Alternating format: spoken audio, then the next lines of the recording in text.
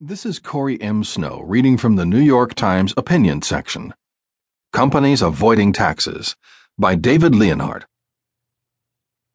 Donald Trump has become the country's most notorious tax shirker, and while his long avoidance of federal income taxes is extreme, it's also part of a larger problem. The most affluent and powerful parts of our society have too easy a time legally avoiding taxes.